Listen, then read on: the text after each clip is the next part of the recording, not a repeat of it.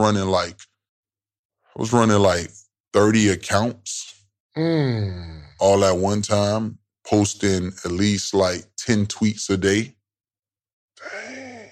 Viral content. It just took off. Yeah, and then I realized that I can do that. I had that skill set, and I was like, well, celebrities already got the followers.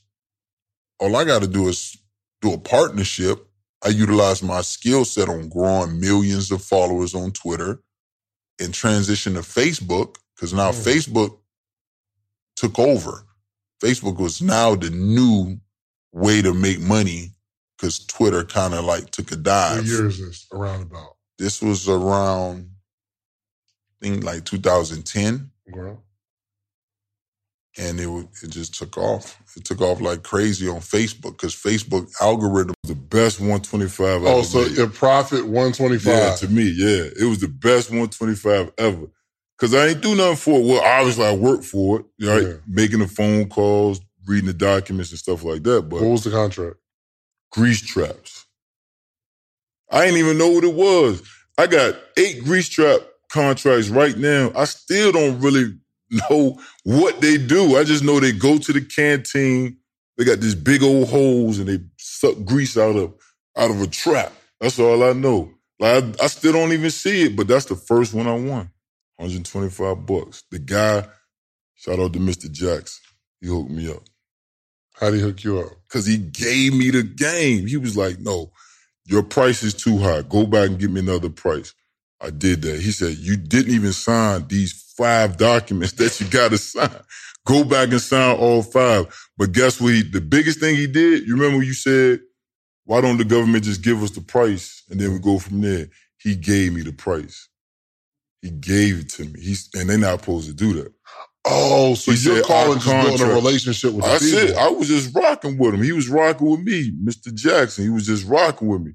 He gave me the price of how much money they wanted to be allocated towards the contract. Wow. And I just made it that. It was $16,200. So I was like, all right, my quote is for $16,200. Come to find out, I was the only company bidding on it. That's why I won. So that's why it was helping me out so much. But I win a lot of contracts like that. But I'm saying, why did you only make 125? Did the company you found, they were too high? I gave the company the budget for the government. I was like, hey, it's $16,200 for the year. Can we make this work? They was like, oh, yeah, we're going to charge you $14,000, yada, yada. I was like, cool. You under 16 too. I'm good. Right. And that's why I messed up at.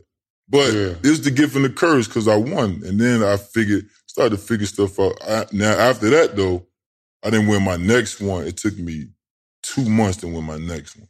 So 3 years, no contracts. How diligent were you in submitting these contracts over this 3 years? Was it like, I'm going hard or like kind of stop and go or what? Your content is terrible. Everything you post, nothing gets likes, nothing gets shares, nothing gets comments. It's terrible. But there's only a couple reasons why you're either terrible at creating content or you're not creating content at all. Number one is you don't know what to say. You don't know what you should be putting out. Number two is you don't know how to say it or you don't know how to post. You don't know how to make a video and put words at the top. Number three, you don't understand the importance of creating content. Or number four, you're afraid of something. I don't know if you're afraid of being judged. I don't know if you're afraid of the new brand direction that you're going into. I don't know what you're afraid of. You don't like how you look on video. I don't know. But there's 4 reasons why you're not creating content. And this is why I had the idea to create the Content Creation Bootcamp, okay? People are flying in from all across the country to attend these boot camps, and every single one sells out. Every single Content Creation Bootcamp we've had since January has sold out, and this is our 5th one, okay? So listen, if you want to have content that converts, and you want to be a 6-figure content creator, listen, I built a 7-figure podcast in a very short period of time, and I'm actually teaching the podcast blueprint. It's absolutely amazing. Over a 3-day period, you can come to Atlanta and see me in person, me and my content creation friends. They're absolutely amazing. Wednesday, all networking event. I pay for Topgolf. I pay for all the food. You just come, network, leave your wallet at home. You're good. You're going to network with other content creators and people that want to create content. Thursday and Friday is a 2-day intensive workshop, 9 to 4, both days. You need to be there. We're going to tackle everything. You will not leave with questions. That's my guarantee to you. You will come and you will not leave with questions unanswered. If that happens, or if you have questions, I'm going to sit there as long as I need to make sure that you're creating you get all your questions answered. All right? So click the link below. I'll see you at the boot camp. The first year was I went hard. I went super hard. Second year, I got discouraged. Super self-doubt. I was like, this ain't for me. I was like, I can't even hold a conversation with these people the right way. The third year, my man got out of prison.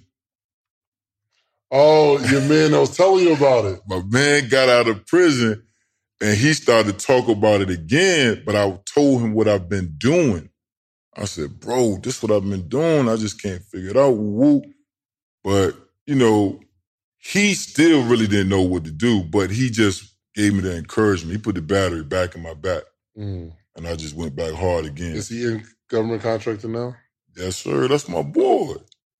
Gotta put my boy. Yo, that's lit, though, because he tells you he gets locked up, you go hard, then he comes out, and I guess you teach him the game. I give him the game. I give him everything that I've learned to that point. And then when I started to win, you already know I got to give my guy the sauce. Yeah, he got out of the sauce now. So that's why you kind of put together like your program. Absolutely, yeah. Gotcha. Because I was going through it. The information on YouTube was trash. It was literally having me spin my tail around, and I was in the same spot. I just couldn't figure it out. These people talking all these government jargon, which makes it scary. You know what I mean? Like, they're saying all these words that nobody knows what it means. And even if you do go look at the definition, still like, okay, how does that pertain to what I'm trying to do? Because everybody wants you to do the work. I don't want to do the work. I didn't have the means to do the work. I had little money, no resources. So I couldn't do it if I tried. So I was like, all right, I can outsource it. I can have somebody else do it. But everything that I was learning on YouTube was telling me to do the work. And I just couldn't vibe with it. Dope. All right, so 3 years, no contracts. You get one, $125. Well, $25, baby. Next 2 months, you have a third. A third goes to the guy on that side of the canal. You need a third for traffic to come through the middle, and you need a third for that guy on that side of the canal. So you have to make sure your boat's not too wide off the dock to stick out to where you go past the third of that space, or else you can't keep your boat there. So anyway, he's got to shorten his dock for me. I'll pay for that. All right, so you went down to Fort Lauderdale. I went to Palm Beach, went to Fort Lauderdale, went to Miami, went everywhere. Everywhere. While we were there, I think Trump was having a party in Jupiter. We didn't even know it. We drove past where Trump lives in Mar-a-Lago, and man, what a dead-ass place that is.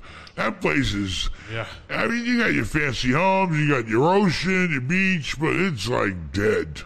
I mean, I don't know. I don't want to live like that. I don't even want to keep a boat in a place like that. There's nothing going on, and everybody's, very hidey-tidy.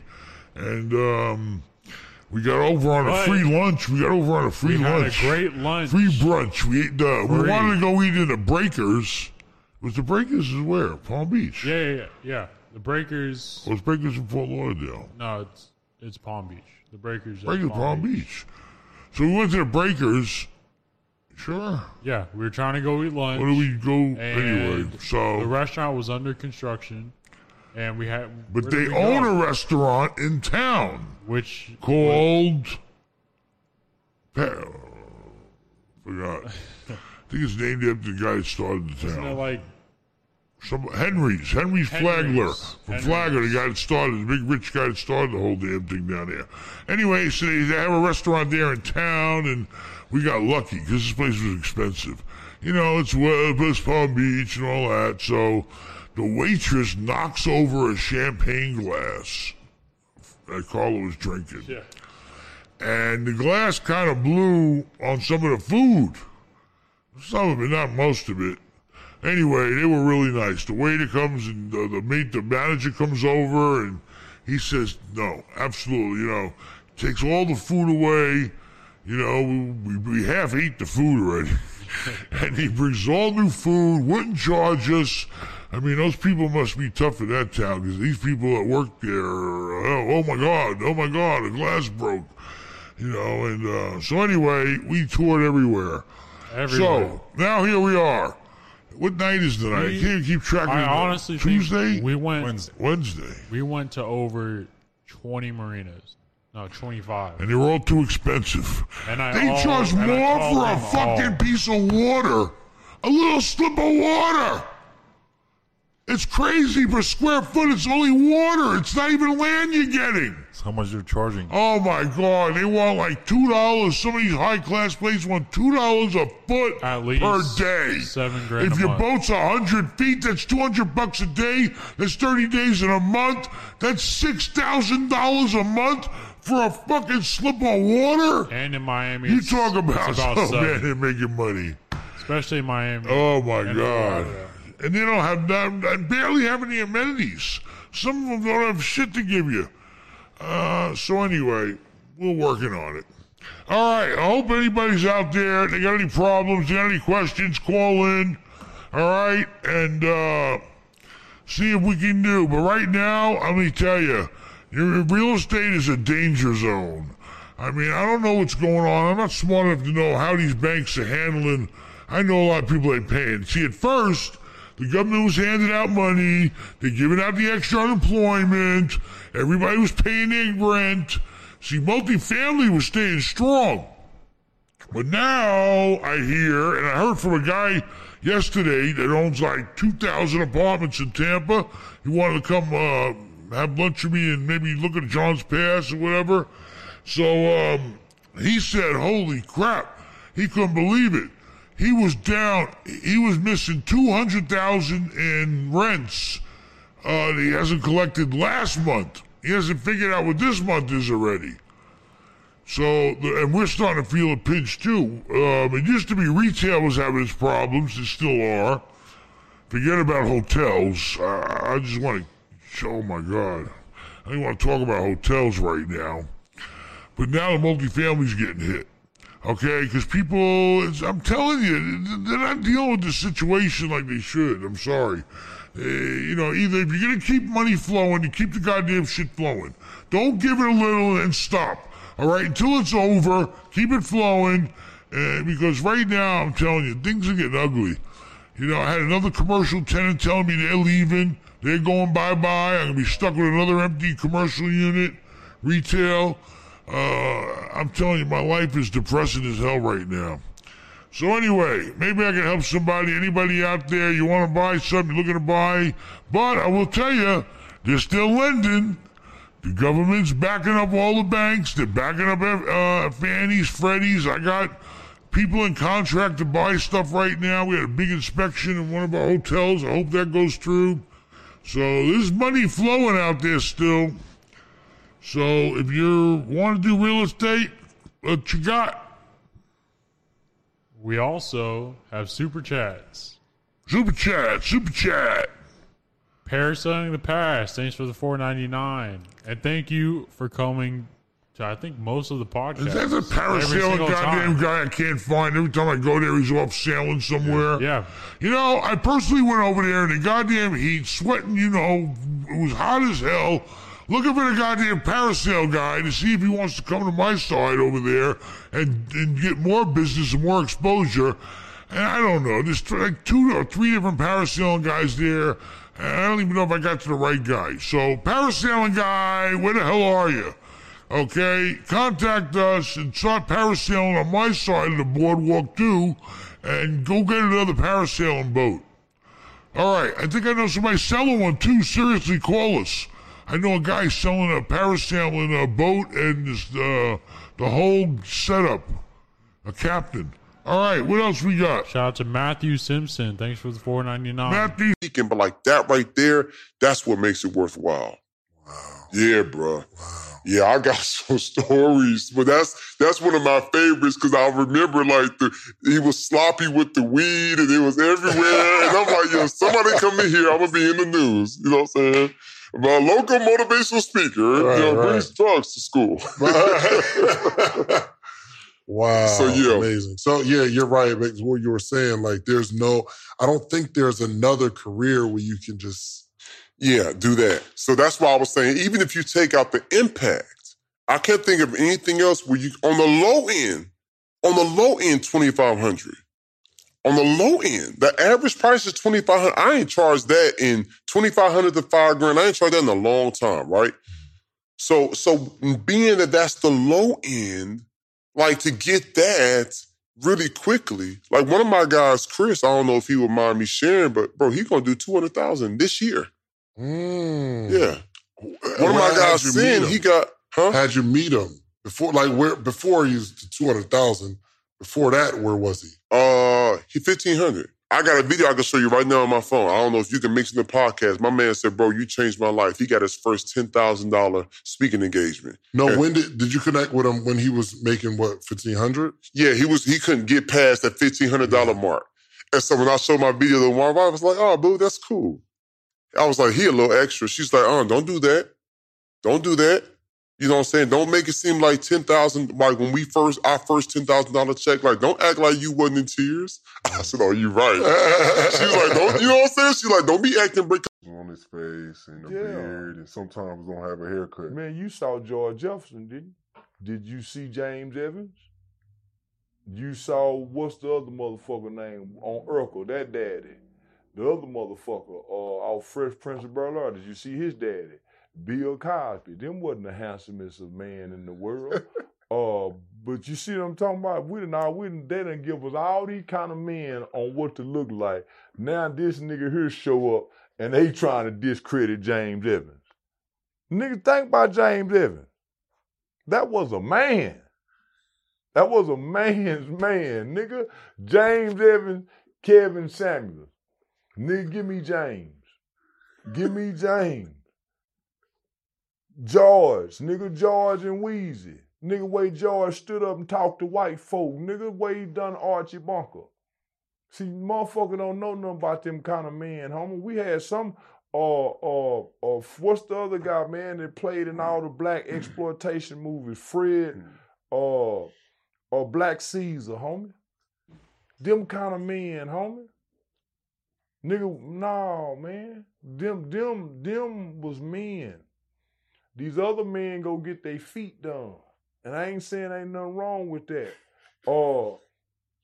They get their hands done. I ain't saying ain't nothing wrong with that. But man, some days you got to walk around here looking like a man. Yeah, man. Someday that one won't look at you, man. And man, you ugly too or something. You stink. You been outside sweating. Yeah, man, that's the value. I challenge any grown man, homie, on this internet talking, nigga. Produce, this how you separate the man from the boy. Nigga, get out them corners. Take that camera out that corner and flip around. Let's see how you niggas living, homie. For you to have so much, see, this what make me such a bad motherfucker. And I can pat myself on the back. See, because I can stand on this shit, my nigga. All the shit that I'm saying, I can stand on. I can pull you news articles. Man, I've been doing this. Man, let's come over here and do this. I can do that. They can't, homie. They got to put themselves in front of the camera and talk for drama. I'm talking for change. It's just I got a bunch of niggas bringing a bunch of drama to me. I came to the internet positive. But I got so much hate on the internet, nigga, I'm going to reflect what's before me. I'm going to reflect what's before me, nigga. And you think I'm going to get an internet the real me? They going to keep getting this goddamn character that they tuned in. They'll never get the real me. Man, we was taught by niggas. What you think niggas used to do when they served white folk? What you think niggas used to do when they served white people, homie, when they was in them kitchens by themselves? And them white folks sitting out there, you think them folk wasn't spitting in their drinks and their food and shit just to get back at them? So I don't trust them people, homie. I see how they treat us. So you think I'm gonna be comfortable to go in there and let them people cook behind there and not let me see it? And they so good, homie. They can duplicate anything. They can make a bootleg Gucci. They can make anything. Nigga, they can make a human. They so smart and sharp. So if you think they can't make rat taste like chicken, if you think them people can't make rat taste like chicken, human meat taste like pork, they have bought over 80% of America's beef and chicken processing plants. The fuck would they do that for? Why would America sell their beef and their chicken processing plants to China, homie? Them people take our food and send it back to their country and then send it back to us. Or the stories that you're picking are the most representative of the phenomena that you're trying to describe, because you could probably find a story to fit any theory that you want. One story. Yeah, you can't. I mean, there's a whole set of trade-offs here. Storytelling, by definition, has one great disadvantage, which is you are representing a single narrative, a single experience. On the other side of the equation, storytelling has a massive advantage, which is there is no better way to communicate and move people than through story. What I've always tried to do is, the reason I try to balance storytelling and kind of social science research is that I'm trying to find some kind of middle ground. I'm trying to find an observation that is being made in the literature or by academics and to illustrate it by means of a story. So it's rare that the story comes first. It's not that I hear something cool and then hunt for data to fit that. It's the other way around. I look for an idea that's been expressed in academia, and I say, well, how can I make that story resonant? I make that sort of observation resonant. So you hunt for stories that match this kind of idea that you feel has some firepower behind it. But that said, it's a necessarily imperfect process. All my books are massively imperfect. I don't imagine that anyone will ever agree with 100% of the things in my book. I don't even want them to agree with 100% of the things in the book. That's not what you're not looking for converts, right? You want people to start conversations, and writers who are looking for converts are scary. I think what you're looking for is you want people to engage with the ideas and say, I did a piece for the New Yorker a couple weeks ago about doping in sports. And I'm a big runner. I'm a huge fan of track and field. If my favorite runners were found to be using some kind of PEDs, I would be devastated. Nonetheless, my piece is all about, look at it from Lance Armstrong's point of view, right? Or look at it from Alex Rodriguez's point of view. I simply pointed out that the arguments that we use to justify our prohibition on performance-enhancing drugs are really lame. They're insanely lame.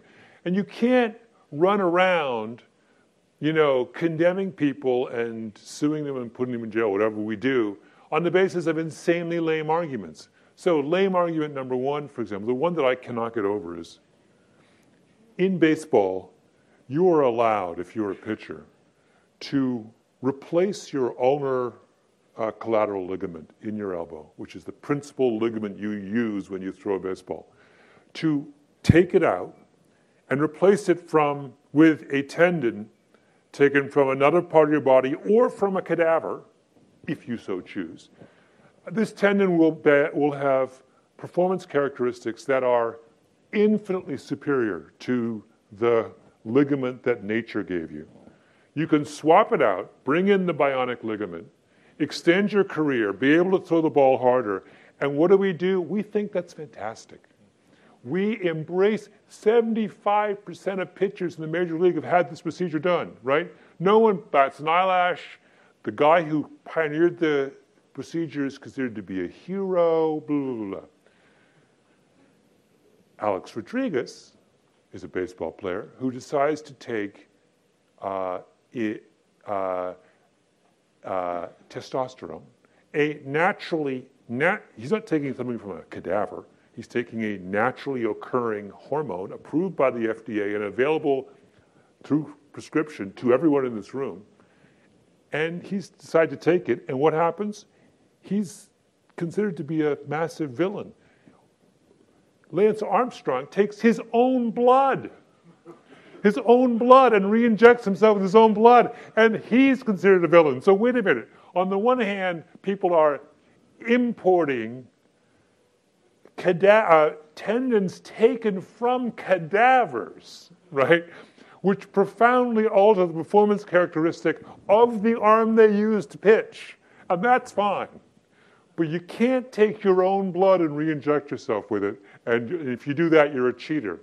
Explain to me why that's, I am perfectly willing to go after Lance Armstrong once someone once someone makes sense of that contradiction. So there's a case where, do I expect to convince all of you of this argument? No. But if I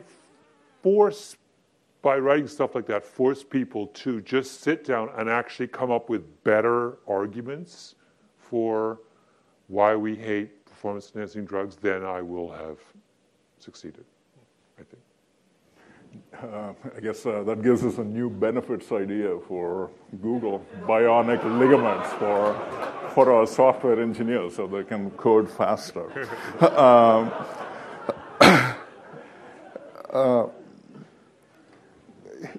You talk about how lots of studies in academia never find it to the outside world. Mm-hmm. What can we as society do to improve the chances of that, right? Because there is so much knowledge, and it seems like it would be useful in everyday life.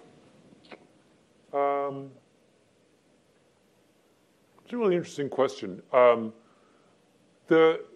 In general, I think we have to understand that say, yes, go get it, right? Or, man, we got this project, this looks great. What do you think about it? Or, hey, Spec, this was wrong and this was wrong. I don't know what to do next. What do you think we should do next? So all of that goes out the window. No, this is what I tried. I tried this, and this works now. Just letting you know. Or I tried this, and this, and I'm stuck now. But you're more satisfied because we went through some innovations of trying to figure this thing out. Right. I'm stuck, and this is the solution I'm thinking of. If you come to me with a problem, you should be coming to me with a solution. Don't come to me with any problem without a solution. Oh, golly, this is heavy. And I just realized that I haven't been focused on speed, me personally. So I have this course, and I shot the course. It's pretty much done. It's just, it's done now, and we're getting ready to release it. But it was supposed to be ready for Black Friday. Mm-hmm. It's supposed to be ready in April. Yeah. I shot the joint. I shot it. Supposed to be ready like April, May. Then it was supposed to be ready for Black Friday. Then it was supposed to be ready for Christmas. Then it was supposed to be ready for the first of the year. But I haven't been focused on speed. You would have been fired a long time ago. I would have had to fire myself. Because it's like the funnel people and the emails and all that kind of stuff. No, I'm being literal. You got to fire yourself. You're holding yourself back. That's the issue. You got to put somebody in place, leave them accountable, give them a deadline, and tell them they need to make it happen. It would have got done a long time ago. I need to focus on speed, bro. Mm-hmm. Dang, this is good. Building your team out. Because if you build your team out and you leave them accountable for it, then they have to make the deadline. It won't keep dragging. It's only dragging because you're the owner, you're the CEO. So you can drag your own stuff and not be accountable for it. Or you can just get an accountability partner. That's another game changer.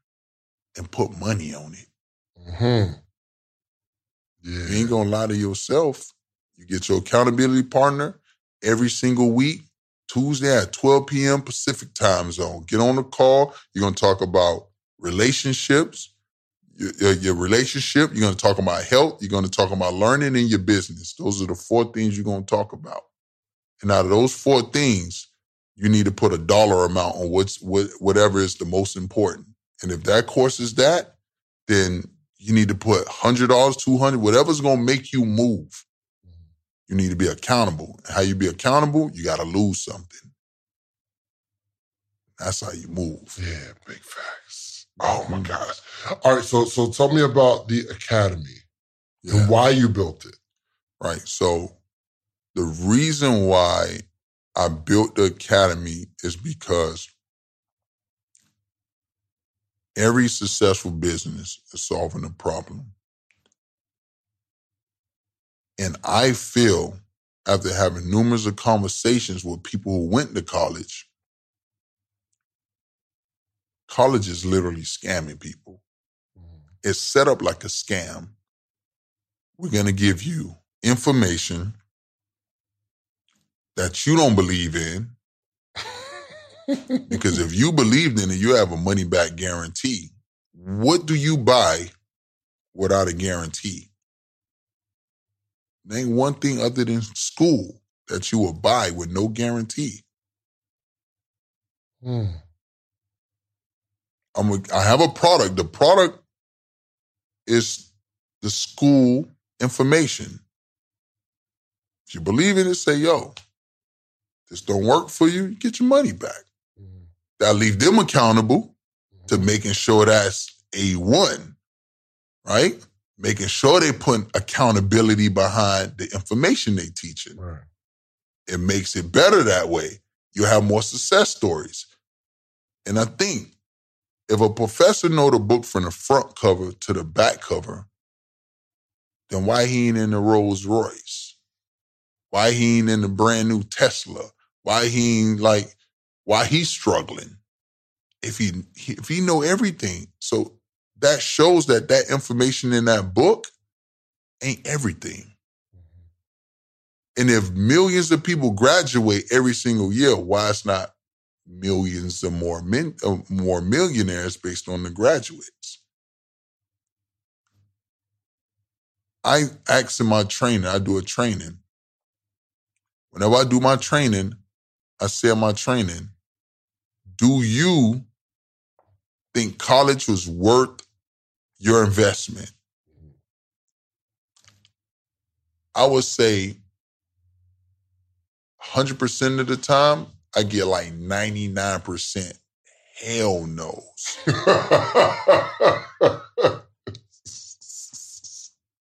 So what I decided to do was, I decided to do something about it. I'm not a talker. I don't really talk much. And even like people was like, oh, Spec, you work in silence, or you move in silence. When I don't try to work in silence, move in silence. It's just like, I'm just straight to it. Like, let's go. So that was a problem. So I wanted to do something about it instead of just talking about it. So I went and created my own business school. So all right, I created my business school. I preach never reinvent the wheel. Success leave breadcrumbs. Yeah. That's what it is. So I went to Harvard. So I was like, oh, everybody all, geeked up about this. You went to Harvard? I went to Harvard. You know that? That thing was everywhere. I don't know, whatever. But yeah, I went to Harvard. But I went to Harvard. You was smart, yo. I knew it. Man, this man crazy. I went to Harvard,